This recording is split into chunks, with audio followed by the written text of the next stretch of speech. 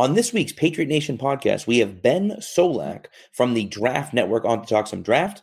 We are talking some Demaryius Thomas, some Patriots Hall of Fame, and of course, the schedule just came out, so we'll be talking about that as well. It's a heck of an episode, so buckle up and cue the music.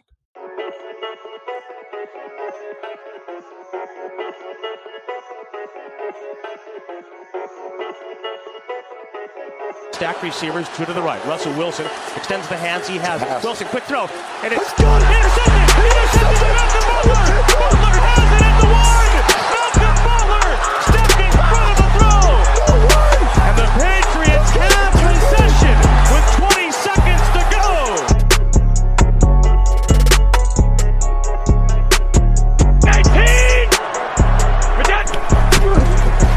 Toss to White.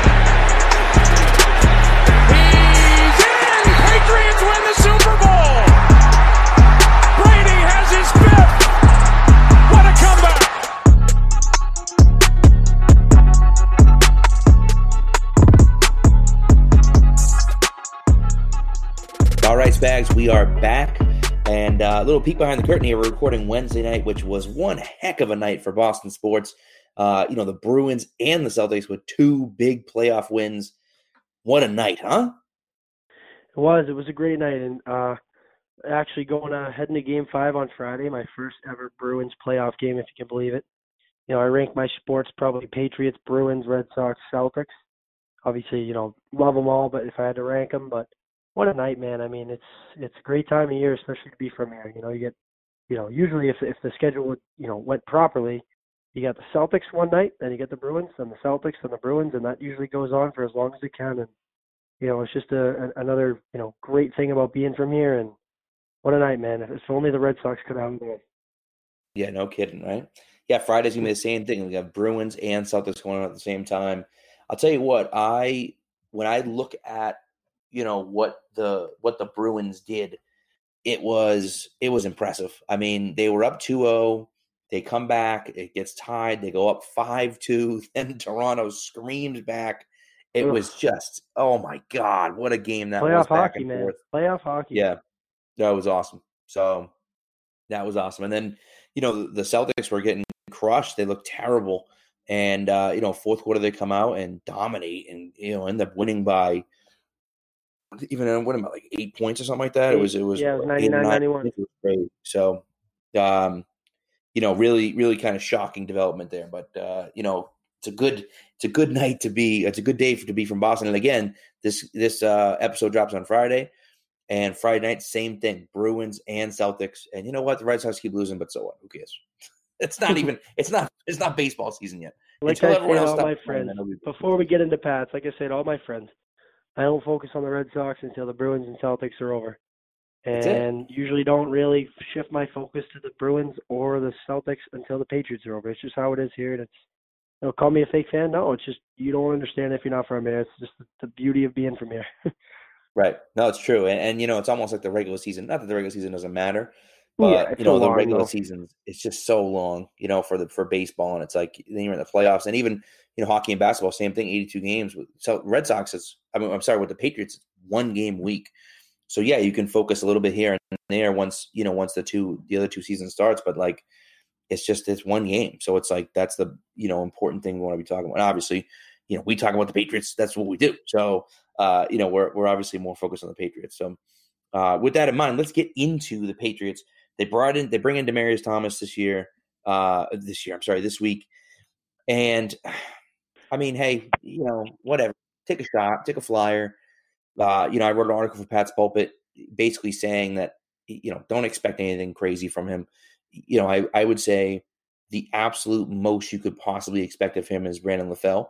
That's like 100% best case scenario. Brandon LaFell, his first year, had 75 catches and a bunch of touchdowns and almost 900 yards. So, or over 900 yards, I'm sorry. So he had a heck of a season. He caught one of the best comebacks in both right. Before Super Bowl 51, but had that great catch versus Baltimore in the divisional round, and then caught touchdown in the Super Bowl. Yeah, he was big. I didn't even think of that comparison. I like that.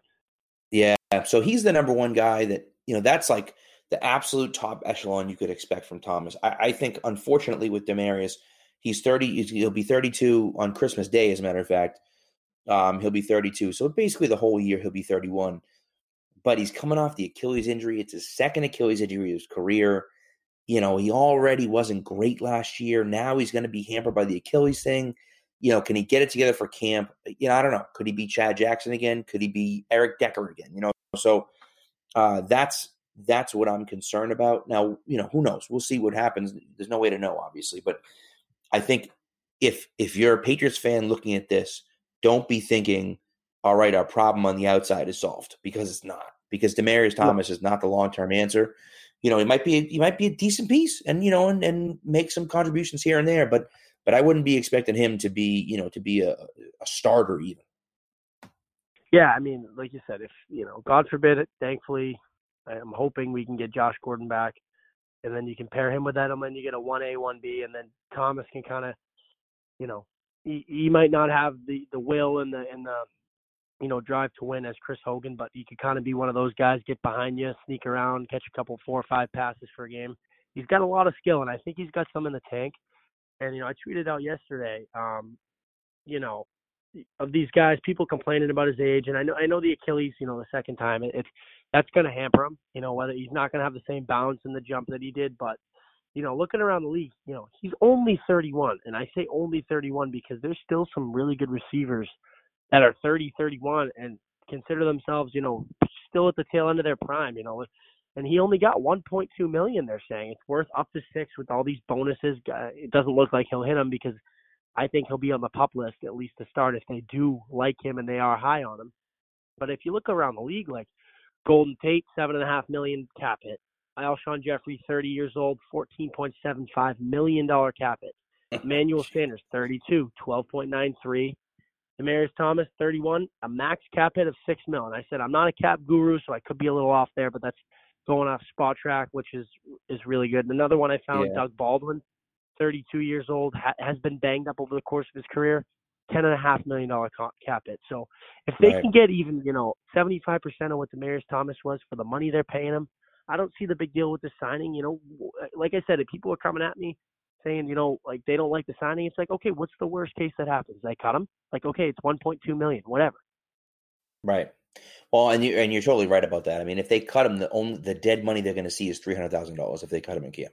So it's really no risk for them.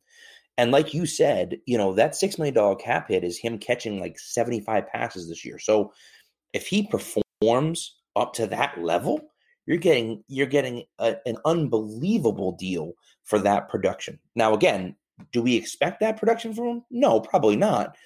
But if he were to reach that, then you take the $6 million and you smile all the way about it, because you're like, you got to be kidding me that we got, production like that from a guy where we only had to pay him $6 million. So, that's really kind of where it is. I think that's the biggest thing, right? To look at it and say, okay, they're not overextending. They're not paying this guy a ton of money. They didn't have to give up any assets to get him. They signed him to a team-friendly deal. And if he can come in and play well, then great. And if he doesn't, then you cut him and who cares? It doesn't matter. And so I think for the Patriots with the signing, I agree with you. It's a good signing. Again, does that mean they're going to be set at wide receiver? No. It's not a good signing in that sense. It's a good signing in the fact that, hey, this guy could help them out. And if he doesn't, then they're really incurring no risk. And so that's kind of the biggest thing for me. And, we'll see. I don't love Thomas myself. I think he's soft, just from what I've seen of him, in places. And so we'll see. But he's a big body theoretically. And so he could provide some extra for them. Look, you said he might start the season on the PUP list. When he injured his Achilles before, now I understand when he injured his Achilles before, he was a lot younger. He was like 24, I think, when he injured his Achilles. The first time, he injured it in February and was back at the beginning of the season. So, you're talking about 2 less months to prepare. He's got 8 full months to prepare, or 9 full months really to prepare before the season starts. That may not be enough time with 31 years old, but you never know. So, but hey, it's worth a shot. And even if they don't cut him in camp and they keep him, it's like a $2 million cap hit. For him to be on the team, it's really nothing. It's nothing. And, obviously the goal is, like I said, said on Twitter several times, the goal is to get younger through the draft, which they should. You'll hear a little bit later on with Ben. some areas of improvement that they'll look at, and I think wide receiver is definitely one that they can kind of start to build because, Julian Edelman's taking a lot of hits. He's getting old. He's on the north side of 30. Mm-hmm. He's got some game left in him, but, you're old at that position. So, without further ado, I think that's time we should probably head to that interview, huh, Pat? Yeah, let's do that. So this is Ben Solak from the Draft Network. All right, we're going to welcome onto the show Ben Solak. He is a draft analyst for the Draft Network. He is the deputy editor for Bleeding Green Nation, and he can often be seen lurking and staring creepily at people on Sunday nights on HBO. Ben, welcome to the show, man. Hey, thanks for having me on, man. Yeah, a little three-eyed eagle for you. So Ben, it's a Patriots show. Obviously, you're a draft guy, and we'll get into kind of specific, more general draft things. But specifically Patriots wise, they got 12 picks. There's a lot of targets for them. What do you see them doing in the first round? If you had to guess, now obviously, who the hell knows what's going to happen, but if you had to guess, where do you think their main targets are going to be? I mean, yeah, when I look at the strengths of the draft and what it could potentially be around 32, number one, I think that's where the tight end class does start to get exciting. Obviously, you've got some top-end guys, but I think you're going to find multiple players who you'd be fine spending 32 on at the tight end position there. I also think that this is a really strong interior defensive line class around the 30s and the 40s. And so that's another position where I think it makes a lot of sense for the Patriots to address there at the back end of the first round. And so, yeah, when you're sitting at 32, it's impossible to kind of get a feel for trades and for targets. Like, as you guys well know, the Eagles are picking 32 in the most previous draft, and the Ravens wanted to come up and get a fifth-year option on a quarterback. So like that potential fifth-year option, we saw San Francisco trade up for Josh Garnett a few years ago under that same concept of wanting the fifth-year option. And so 32 could be a prized possession for that reason. You get the fifth-year option on the rookie deal. And so it's tough to know. Trade back is always on the market then accordingly. But the two positions that I like as far as the strength of their class are tight end and interior defensive line at 32. So, Ben, I got a quick question for you, too. I put out a poll, and me and Pat discussed it a little bit. I don't know if you were going to get into it, Pat, but if not, I'll start it now. I put out a poll, and it was kind of 50-50 when it ended. And I was curious if you think, obviously being a little more of you're a draft expert. I'm not too good at it, but I know my fair share. Do you think the Patriots have enough, obviously with six picks inside the top 101, to be able to stay at 32, but also make a trade to, another trade inside the first round, maybe at like 23 and pick at like 23 and 32 or something like that? Trade maybe a next year's pick or one of those, 6 inside the top 101 that wouldn't be 32, if that makes sense. Sure. In the hypothetical, sure, you have enough firepower. It would cost a lot of them, but you could. The thing is that you have to particularly find a trade partner who has enough room on their roster to roster, 5 or 6 guys they're going to be picking in rounds 2, 3, and 4. You see what I'm saying? Like, you can only – go ahead. No, I was saying, too, the Patriots, I'm not too great at the cap, but there's a great guy. I don't know if you follow him, Miguel Pat's Cap. He said that the Patriots, with all these picks, they don't have enough cap space or roster space to be able to draft all those guys and keep them on the roster cap-wise. So it would make sense they're definitely going to make a trade. It's just if they do it like that is basically what I'm saying.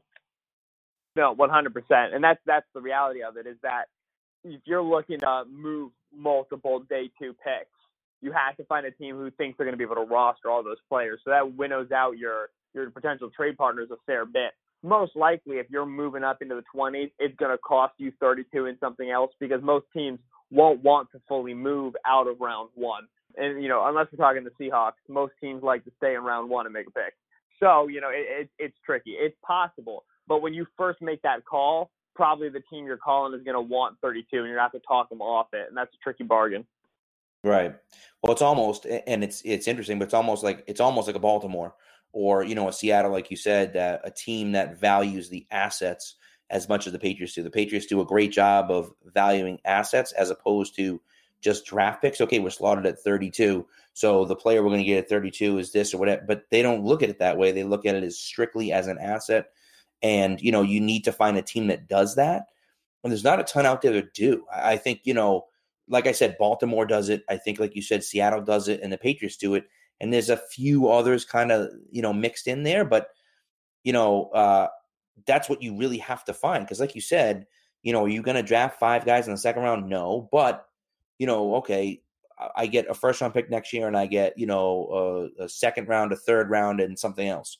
Right. And so it's like, okay, am I going to make all those picks in the second round? Maybe not. But now I have 2 second-round picks. I can take those and move up further in the second round if I want to, or a second and third. So, you need to find a team that's willing to do something like that, as opposed to just, okay, we need 6 more guys. It's just like that doesn't make, no one's really going to do that, or, because why? Why would you? You don't need that many young guys on your roster, Right. And I mean, when it comes down to looking at the way the Patriots are built as well, in the, what we're assuming is the twilight of Brady's career, what we're assuming is Belichick, like finishing up his reign of dominance over the league.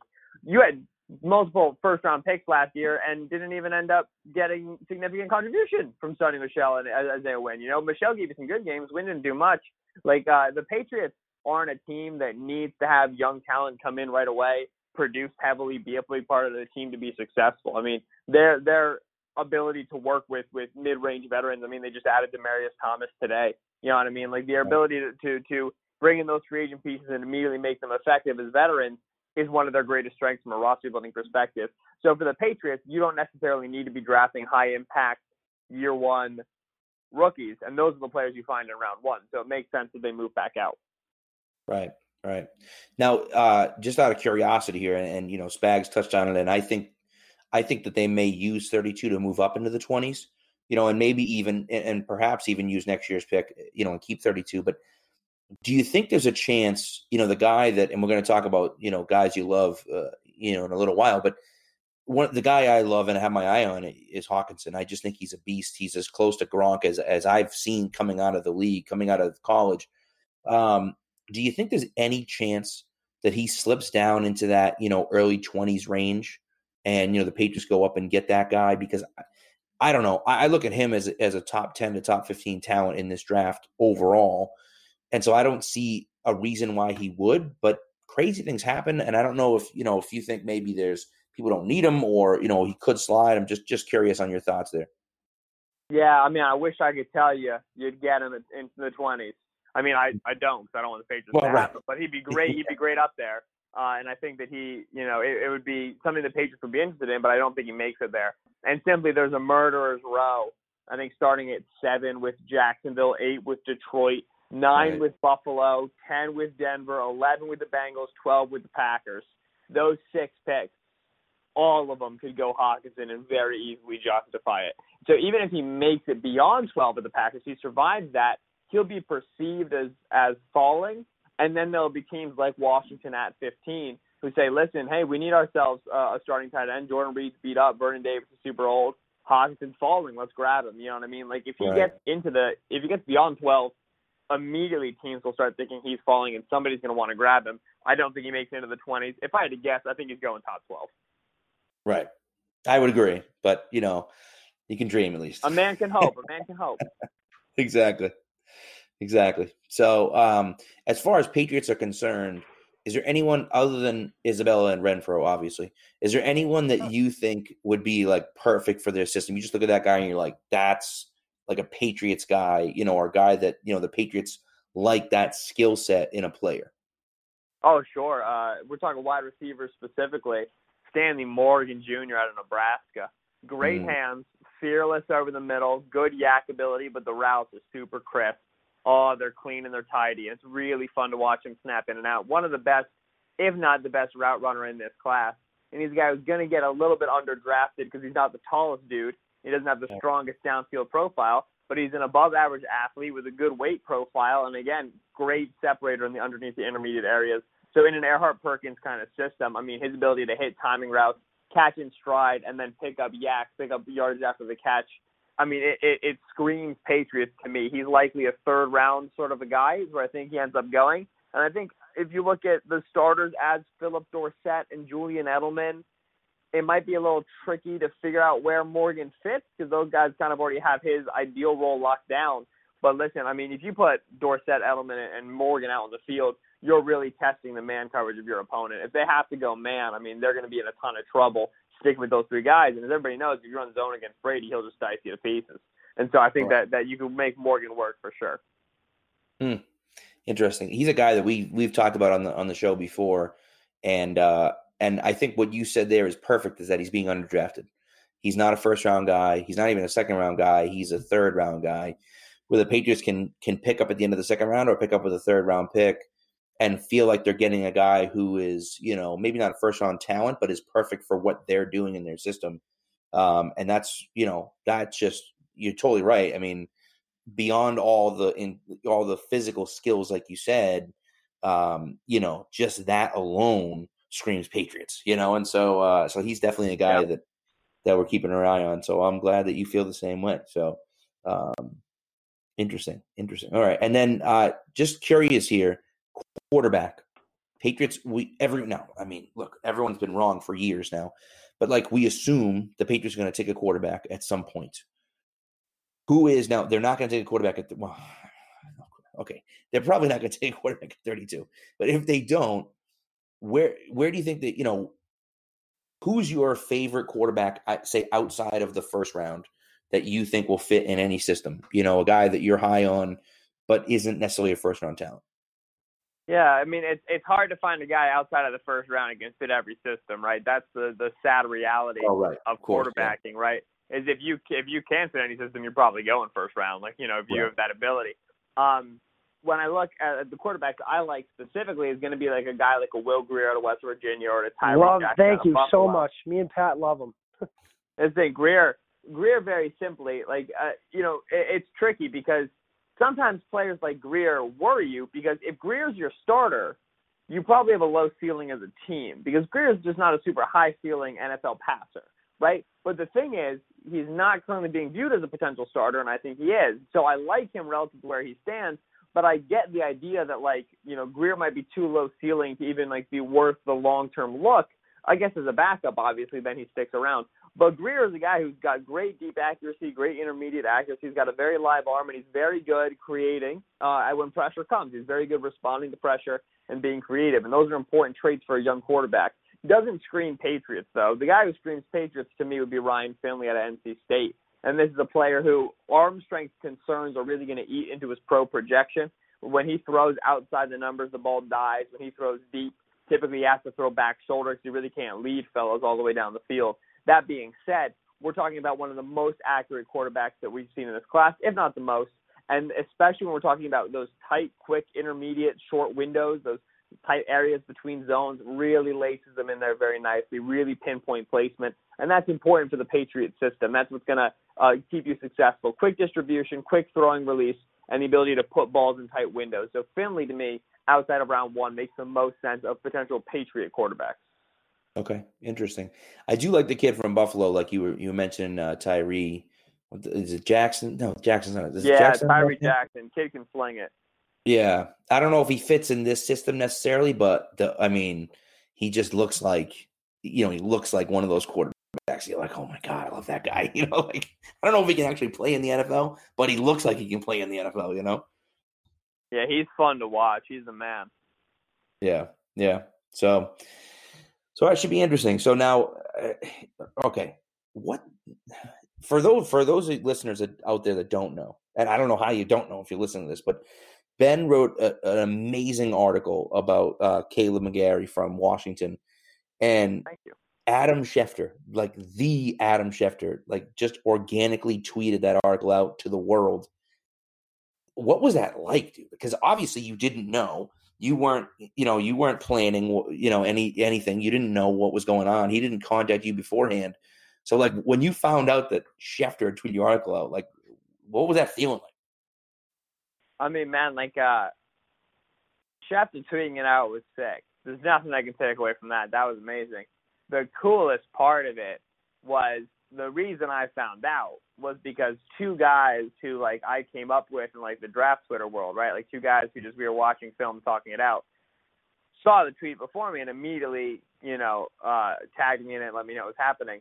And then there was just a massive influx. There's a slew of people who were excited to share with me the fact that this had happened. And these were guys, like a lot of guys who have followed me and guys who listen to the Eagles podcast on SB Nation Radio, right? Bleeding Green Nation Radio. The guys who followed me at TDN, and they followed me at NDT Scouting before TDN. Like, there's so many people who have been a part of me continuing to work in this field for a couple of years who were very genuinely excited for me and had a great time. And, like, that was the coolest part of it, you know what I mean? Like, the only thing that makes happy moments better is when a lot of people share them with you. And so it was cool that you have to tweet it out. That's a big moment as a writer. But for me as a person, it was just really cool to see the amount of people who were excited about that for me. That was an awesome feeling. That's awesome. That's cool, man. It's great. And it's nice too when you clearly put a lot of work into that article. And so it's nice when you put that much work in it and then you get that out. And it's pretty nice. Pretty nice. So and the nicest part of it was just, Caleb did all the work. He's the one who lived for 23 years. Well, I just kind of rode the end of it. You know what I mean? Yeah. That's cool. So, hey man, good for you. It's great. Ben, switching it over now, and I know you talked about it a little bit, but kind of getting in depth. Say, the Patriots don't trade up and they keep 32. Who's a guy that, I guess depth at the wide receiver position is what they need. They kind of need to get young there. They could use some interior D linemen. But you never know what they're going to do. Like we talk about all the time, who would have ever thought the Patriots would draft Sonny Michel when they had, Rex Burkhead, James White, all on the roster. Who's a guy that, you think you pinpoint and can say that guy is sure going to Patriots at 32? Oh, man. And obviously, a lot has to happen, but you know what I'm saying. No, for sure. I think that, when I look at the guys who's potentially going to be available at that time, and I'm looking particularly for a guy who just screams like, oh, man, he's a really good player, and then he's just going to get underdrafted, and he's going to somehow fall to the Patriots, and they're going to grab him. Amani Oruwariye, the cornerback out of Penn State, is, I think, a really exciting player, and he makes sense for what they've got on the roster in terms of super fluid, and he's got good length. They typically don't spend super high picks on corners, and I acknowledge that. But Oruwariye, I think, is going to be a top 20 player for some people on boards. This is a weird corner class where a lot of teams like a lot of different guys in different ways. Oruwariye, a high-caliber individual as well. Penn State, they really love him there in the program. So Oruwariye is the guy who I could potentially see them going for. I think the other name that makes sense to me is just like, kind of an out-of-nowhere selection that could potentially be at 32. I was thinking about like a N'Keal Harry. I think about like Hakeem Butler, like a big, super strong, super physical wide receiver. Not what we would expect from the Patriots, but if they really love one of those guys, potentially at 32, they need another wide receiver. And like I said, Stanley Morgan's a tricky fit because who plays the X? Well, maybe they go out and they get themselves a prototypical X. We saw what they did with Randy Moss one year. You know what I mean? They prototype X. It can be huge in that offense. And so I'll circle kind of those ideas. Maybe a corner like Oruwariye or just like a big traditional X like N'Keal Harry or Hakeem Butler. I like it. And you're right. I mean, they did the same thing with Gordon. And, who knows whether Josh Gordon's going to be back this year for the Patriots or not. But when they have that superstar X, they can absolutely do a lot. Then you worry about, I call it Randy Moss-itis with Brady, where he looks at one guy and he's just throwing to him, 75% of the time, no matter what, whether he's open, triple cover, doesn't matter, and Brady's best when he's facilitating the ball and just throwing to the open guy. So there's a little bit of concern on that, but especially with a rookie, you don't imagine he's going to be forcing it into a rookie right away. And so, that's a guy that could maybe develop into that type of guy. And then when Brady eventually moves on, now you have, your superstar X there for whatever quarterback has to try to fill the shoes of Tom Brady. So, not a bad guy to start with. So, from your tight end spot, now look, Patriots picked up Safarian Jenkins. Who knows what's going to happen with him? Everyone kind of assumes that the Patriots are going to go after a tight end at some point early. Obviously, you have Hockenson number 1. I assume Fant number 2. Where do you have the other guys? For me personally, I have Sternberger 3rd, and then Irv Smith behind him. I was curious about kind of where you are, and I know there's other guys, in that draft that people are very high on too. So curious about that 3-4, and then also any other guys that you're high on past those guys.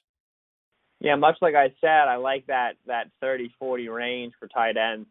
3rd for me is Irv Smith, the kid out of Alabama. Right behind him, fourth is Jay Sternberger out of A&M, and Sternberger's a fun player. This is a guy who was at Kansas, JUCO to A&M, so really there's a high ceiling there that we may not have even hit yet. Sternberger's ability up the seam is only second to Noah Fant out of Iowa, and obviously we know that up the seam is important for the Patriot tight ends. So to me, Sternberger at 32 is not something we should rule out, and it's something that would make a lot of sense from a fit perspective. Following them, I have a thickness in Dax Raymond out of Utah State, Dawson Knox at Ole Miss, and Kahale Warring out of San Diego State. So those top 7 are all top 70 players for me. Knox and Warring are these, lesser developed athletic types, weren't super used in college. Great natural receivers, good route runners. They have a really high ceiling at the next level, but it's a bit of a projection. Raymond is the other side, older prospect, not a super great athlete, not going to be that deep seam buster type, but as a flex, as a Y, as an H-back, and as a tight end too in the underneath areas, really smart, really reliable hands, good route runner, not afraid of contact, and a good blocker out in space as well. So my tight ends go Hockenson Fant, then Irv Smith, Jay Sternberger, and then Dax Raymond, Dawson Knox, Kahale Warring. Sternberger is the name I would circle as, hey, his seam ability is really going to make the Patriots excited. All right. It's interesting. It's interesting. In the mock draft we did with Mark Schofield last week, I picked Sternberger at 32. So we'll see. I mean, just the fact that we're saying it makes sense means that they're not going to do it. But it's good to know that at least I pretend like I know what I'm talking about.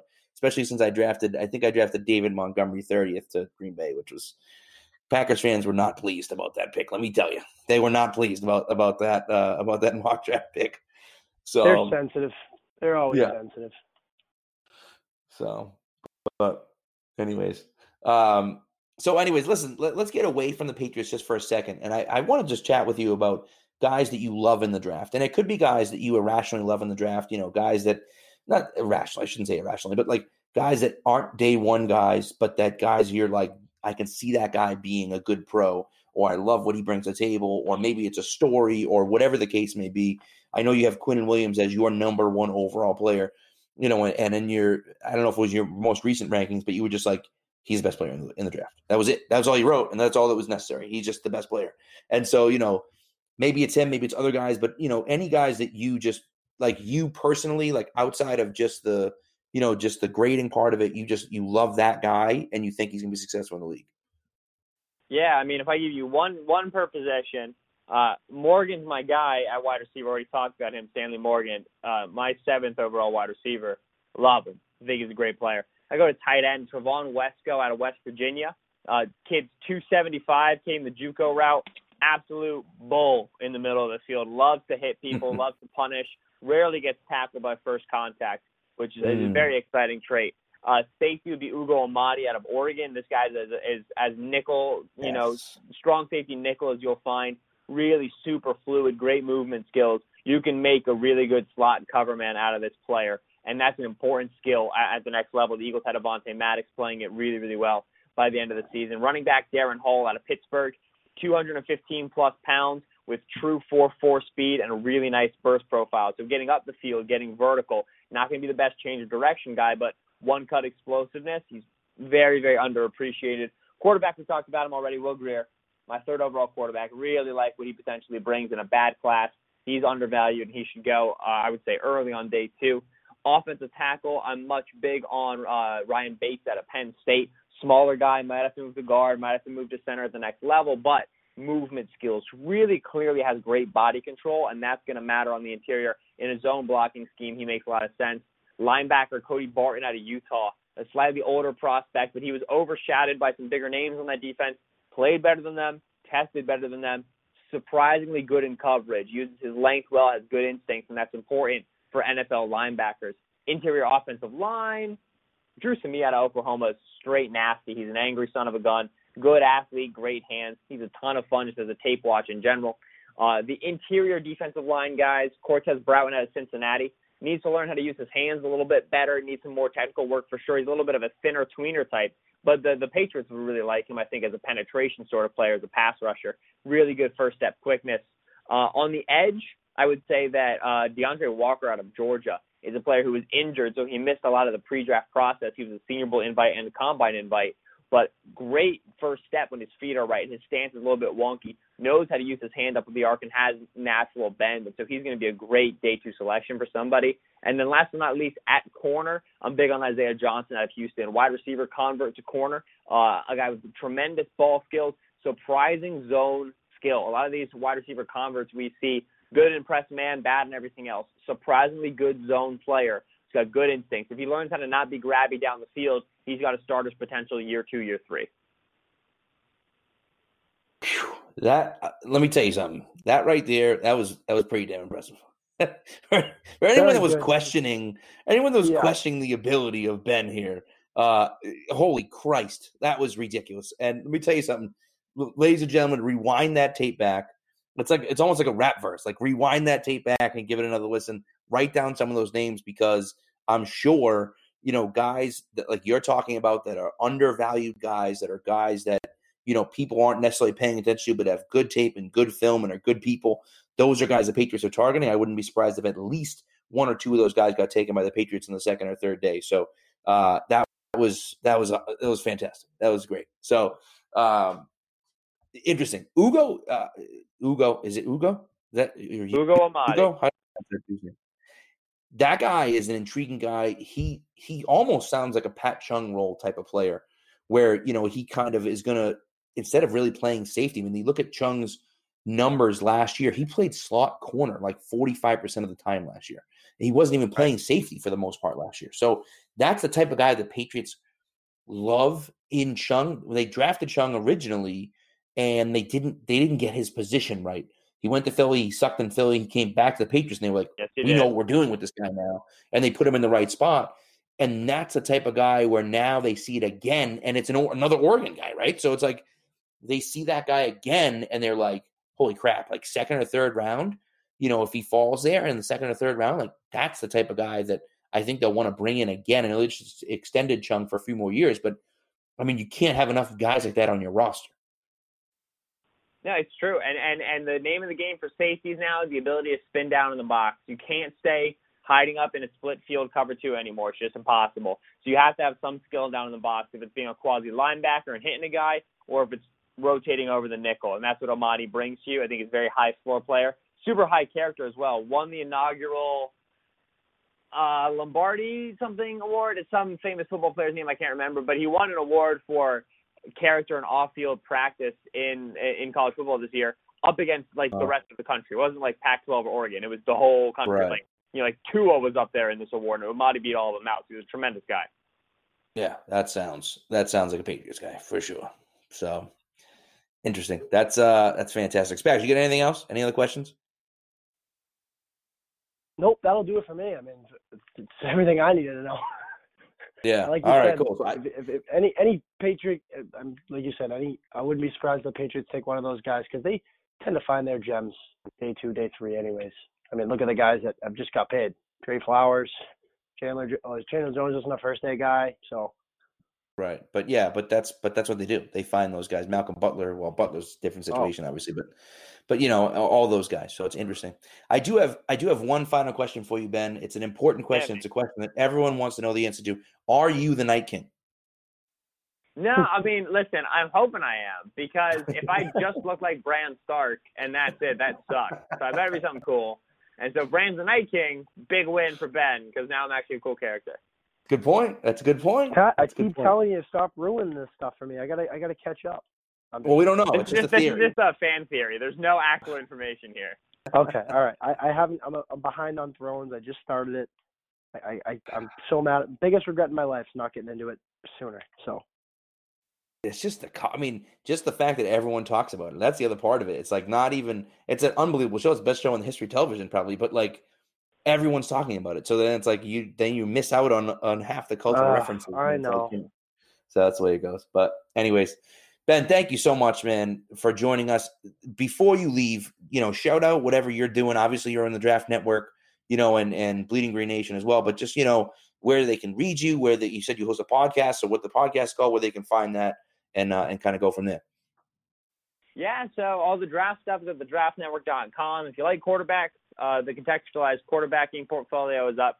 There's a ton of charting data on quarterbacks, super fun. And the Eagles stuff is at Bleeding Green, and BGN Radio, which is a part of the SB Nation radio family, is my podcast over at Bleeding Green Nation. I'm on the Gistin Solak show. And so as you can find our Eagles stuff if you ever want to hear about how we're doing a little bit down south of y'all. But the Draft Network and, of course, the live shows in Nashville. Draft Network LLC is the Twitter handle.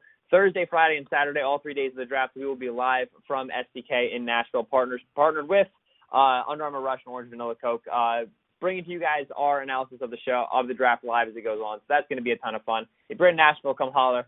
But if not, just give us a watch. Again, it's on Twitter at Draft Network LLC. That's where the shows will be. That's great. You know what? I totally forgot to mention that QB contact. That's fantastic. I love the wheel there. It's so interesting. The whole pressure situation is really fascinating because, and you say it, you said it when you tweeted the stuff out that, quarterbacks dealing with pressure is the number one problem with college quarterbacks when they get to the pros, because you're dealing with pressure so much faster in your face and it's coming from different places, and you have to be able to, number one, identify it, but then also, number two, deal with it when it's in your face. Absolutely. If you can't respond to pressure, you're not going to survive at the next level. Right. So true. So interesting. Oh, and before I let you go, you mentioned the SB Nation, and it made me remember what before this is posted. We're peek behind the curtain here. We're talking on Tuesday night, but we did the SB Nation mock draft. Patriots had the 32nd pick. We drafted A.J. Brown from Ole Miss. Just a quick 30-second breakdown of A.J. Brown. As high floor of a player as you'll find. I mean, great catch technique, great route running technique. Isn't a world breaker. He's not going to be a dominant round one. I shouldn't say round one if you draft him round one. He's not going to be a dominant wide receiver one player in terms of down the field, an incredible yak or anything like that, but super reliable target. He's going to be on time, ready to catch the football, great blocker, very physical. And you love the production that he put out at Ole Miss. Like I said, super high floor. So he another guy who makes a ton of sense for the Patriots, right? He's in that Stanley Morgan vibe. Right. Love it. And it's interesting with him is that, he comes out with DK Metcalf, and he was the clear number one at Ole Miss, even though DK Metcalf's on the team and everyone's talking about him being the number one receiver and everything else.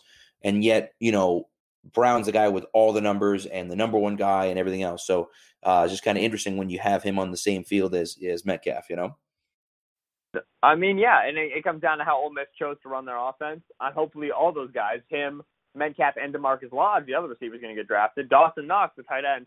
Hopefully they all get to places where they can get a little bit bigger of a piece of the pie, and they go to systems that fit their skill set the best. Yeah, agreed. Well, thanks again, Ben. We really appreciate it. And, maybe we'll talk to you soon. Maybe we'll talk to you again, if the Patriots and Philly meet up again. And, it'd be fun. It's been a lot of fun having you on.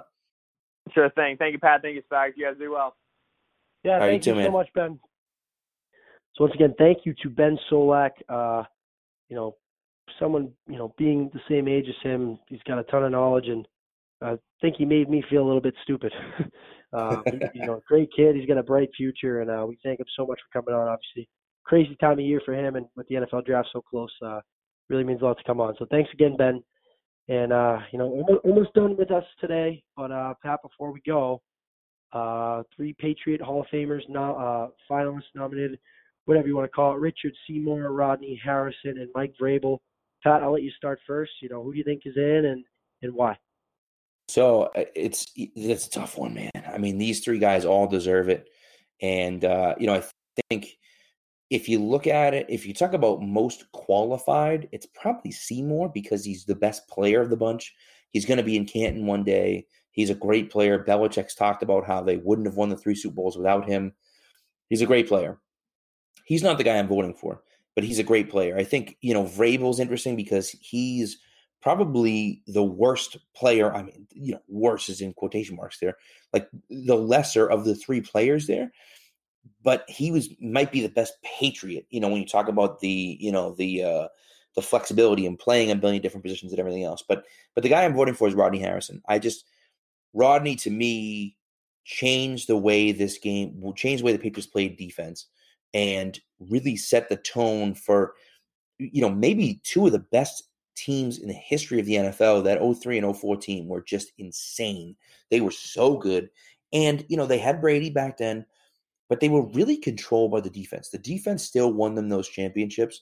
And Harrison was a huge part of that. And the biggest thing for me, honestly, about Harrison, he's getting screwed by the Pro Football Hall of Fame. They're not really even considering him for it. He, in my eyes, is one of the best safeties in the history of the game. He is one of only 2 NFL players to have 30 sacks and 30 picks. The other one's Ray Lewis. So you're talking about a guy that, does both of them. You're talking about the best middle linebacker arguably in the history of the NFL, and you're talking about Rodney Harrison. And that's it. That's the list. So, he just getting after the quarterback and also intercepting passes, there was nobody better. And the biggest thing is that people didn't like him. People thought he was dirty or cheap, which he wasn't. If you watched him play, if you really watch his game and watched him play, he wasn't dirty. He wasn't a dirty player. He didn't go after guys. He set the tone. He was out there to try to intimidate guys into making mistakes. And that's what he did. And he was great at it. And so to me, that's why I vote for Harrison. And he won't get into the Pro Football Hall of Fame, which is a joke. But it doesn't look like he's going to. So he has to get in the Patriots Hall of Fame because he deserves it. And so that's why I'm voting for Rodney to get in the Patriots Hall of Fame. What about you, Spags? Yeah, you said the same thing. Said touched upon all of it, and I'm going to go with you on Rodney Harrison. Great ball hawk. That was a guy that if you haven't seen it, it's a great documentary, His Football Life on NFL Network.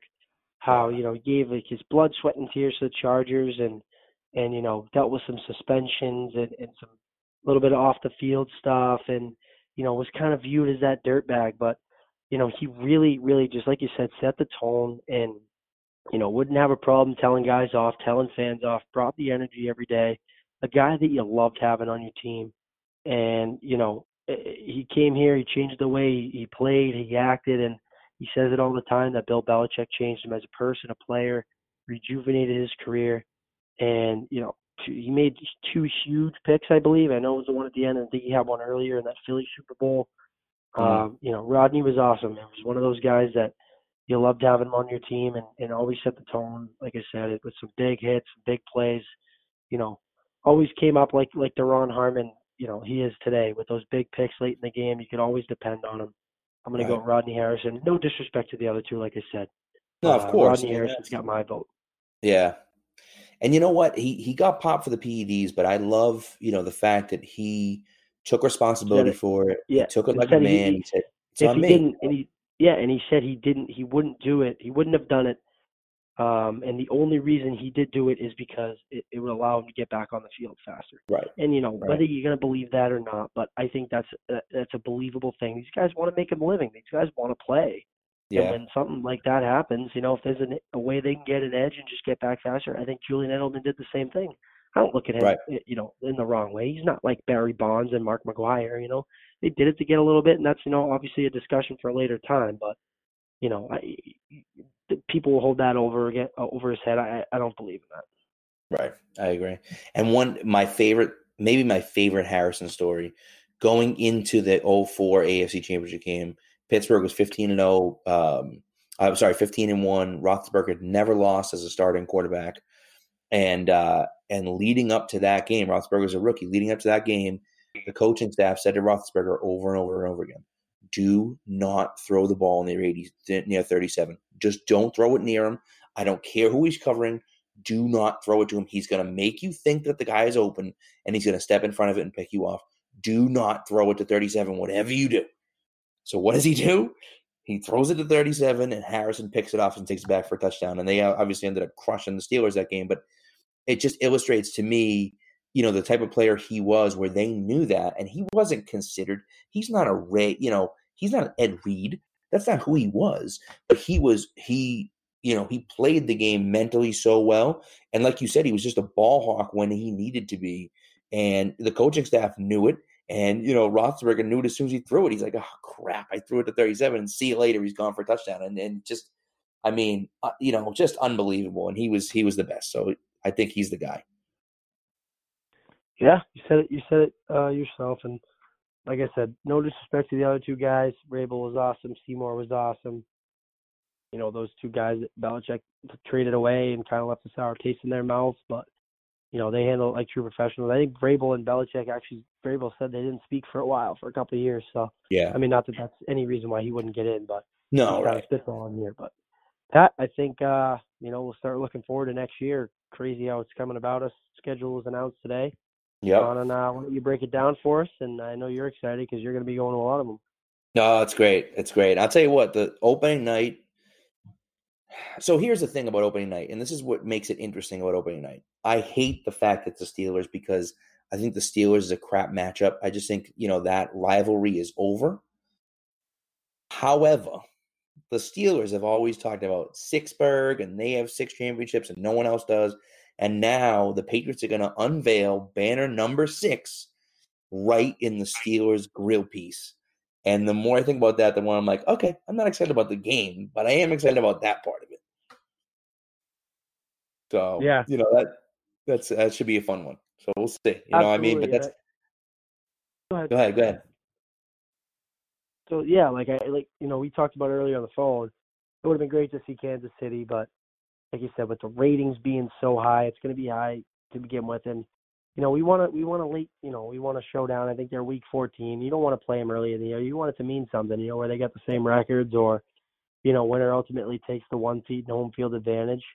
I think as we go on, that the Patriots have a tough, end of October to mid-December, that little 6 to 7 week stretch. Yep. But that's when they're playing their best football. That's when they're gearing up. So yeah, have an easy couple weeks. Get the confidence going, and then gear up and let's go. Yep. Well, it's interesting you mentioned that. So the Browns is where they start that off with. The Browns are coming in October 27th into Foxborough for a 4:25 game. The Patriots are playing Monday night the week before in New York or New Jersey or whatever against the Jets. And Cleveland's coming off a bye. So they're going to have an extended break. Patriots playing on a short week. And so, it's just kind of – they kind of all – sometimes how the NFL will try to do that and give the other team an advantage. And I think for the Browns, they're kind of the NFL darling this year, where it's like, oh my God, they might be good. And, they're coming in New England, and they're going to try to give the Browns a little bit of a competitive advantage, but maybe not too much, but a little bit, and that starts off that run. And like you said, man, it's Cleveland at home, in Baltimore, which is a Sunday night game. Then you get a bye. Then they're in Philly. Then they're home for the Cowboys, and then they're in Houston, and then they're home for the Chiefs. That is a heck of a schedule right there, right in the middle. Luckily, the beginning and the end are pretty simple, are pretty easy, but that middle, man, is going to be rough. Oh yeah, but hopefully they're healthy then, and Josh Gordon might be back for after week 6, so you gear up for him week 7, get him back rolling. I wouldn't be upset about that. No, neither would I. Would not be upset about that. So they, like we said, they get an easy first, 6-7 weeks, and then we gear up. And the ones that stick out to me were, at Baltimore. That's a tough game. Yeah. But they home versus KC. I'm looking at it right now. They are home. Yeah, home against Kansas City at 4:25. Yeah, at Houston Sunday Night Football. That's a tough one. Whether you want to, think it's not, they'll be an improved club. At Philly, obviously coming off the bye, that's a tough one. Cleveland, like you said, Cleveland on a extended bye, and we're on a short week. But yeah, you look at the first couple weeks, you get Pittsburgh at Miami. That'll be tough. It'll be hot down there, especially earlier in the year. And you get Jets, Buffalo, Washington, Giants, Jets. If you lose any of those, come on. Right. They're going to drop a couple early on. It always happens. Chalk them in for Miami. Maybe they drop one, at Washington, some, little dud game, mid week 4 or 5, something like that. But right. Ultimately, it's not a bad schedule, especially for a defending Super Bowl champion playing another first place schedule. Right. It's true. And you mentioned the Dolphins, early in the season. And, it's been widely reported, right? The Patriots suck in Miami. They just play like crap in Miami every year. They always do it. I love having Miami early in the season because, like you said, they tend to struggle early in the season anyways. If you go into Miami and you're going to lose in Miami anyways, you might as well get out of the way early. And then we have Miami last game of the season up here. Miami always sucks in the cold weather at the end of the season. They're always terrible. It's always a layup win every year for the Patriots. So that's perfect for what the Patriots want to do because I feel like, okay, you lose a few games at the beginning of the season, fine. And the end of the year, you're kind of coasting and you're kind of getting into your own, hitting your stride and you can win some of those games at the end. So, so we'll see what happens. But but that one I'm looking forward to. So I'm happy about the early. I mean, everyone says, "Oh, it's so hot." I don't care. I don't care how hard it is. Like they suck in Miami all the time, no matter what. So just get it out of the way early and have Miami come up here in the cold and make it a lot easier for us up here when we actually have a chance to win the game. That's the way I feel about it. Yeah. So, but we'll see. I think you're right. I mean, some of those games are going to be interesting. The Cowboys are like the NFC teams that are coming here are fun because we don't see them often. Having the Cowboys here is cool because they're not here. They're only here once every 8 years. And same thing with the Giants, and so it's like it's cool to see those teams in the building. And so, that'll be fun. And honestly, as a fan going to the games, there are 2 night games that you have to worry about. There's the first game, which is Sunday Night Football, and the Giants game, which is Thursday Night Football. And that's it. Or the rest of them are 1:00 games and 4:25s. And I think what do they have? They have 1, 2, 3, 4:25 games. So then 3 1:00 games. I mean, that's exactly what you're looking for. That's really exactly what you're looking for. So, from a fan's perspective, I think the 4:25 games are the best games. And so, from a fan's perspective, for people that are going to the game, it's a nice schedule for them. Last year was like all night games. Rough, dude. A rough schedule where it's like, we had Thursday nights and Monday nights and Sunday nights, and it was like, man, this is just, it can be taxing, especially when you got to go to work the next day, and it can be tough. So it's it's nice to have some afternoon games. Oh yeah, I'm sure, especially later in the year. You don't want those, as much as fun they are. And it's football in the cold and the pads are so good. You don't want to sit there in the cold. You want the early games. No, I know. Honestly, I mean, you talk about a 4:25 game in December. It's almost dark by kickoff anyways. So it doesn't even, so it's like, it's perfect because you're not out too late, but you're in the cold anyways. And so, that's kind of what, that's what you're looking for. So, so I like it. I'm excited about it. One interesting thing about the schedule, not relating to the Patriots, Schefter tweeted this out earlier today, but he said the Buccaneers will not play in Tampa from September 22nd until November 10th. It's a stretch that includes 5 consecutive road games with 2 West Coast trips and a London game. Like, how is that even possible? How did the NFL schedule that? It's just insane that they would do that. They make Tampa go to the West Coast twice and make them go to London, and they don't play in their own building for like 2 full months. It's crazy. Yeah, that's very unfortunate. I have to agree with that. Yeah, so that's gonna be rough for Tampa. Still a fairly young team. I don't know if anyone believes in Winston still, but still a fairly young team that's trying to make some headway in a tough division, and they got to play 5 straight road games with a bunch of West Coast games and a London game. Like, man, that sucks. So that's the way it goes, Absolutely, man. So anyways, I think that's gonna do it for the show. Thanks for sticking with us. Thanks again to Ben Solak for coming on the show.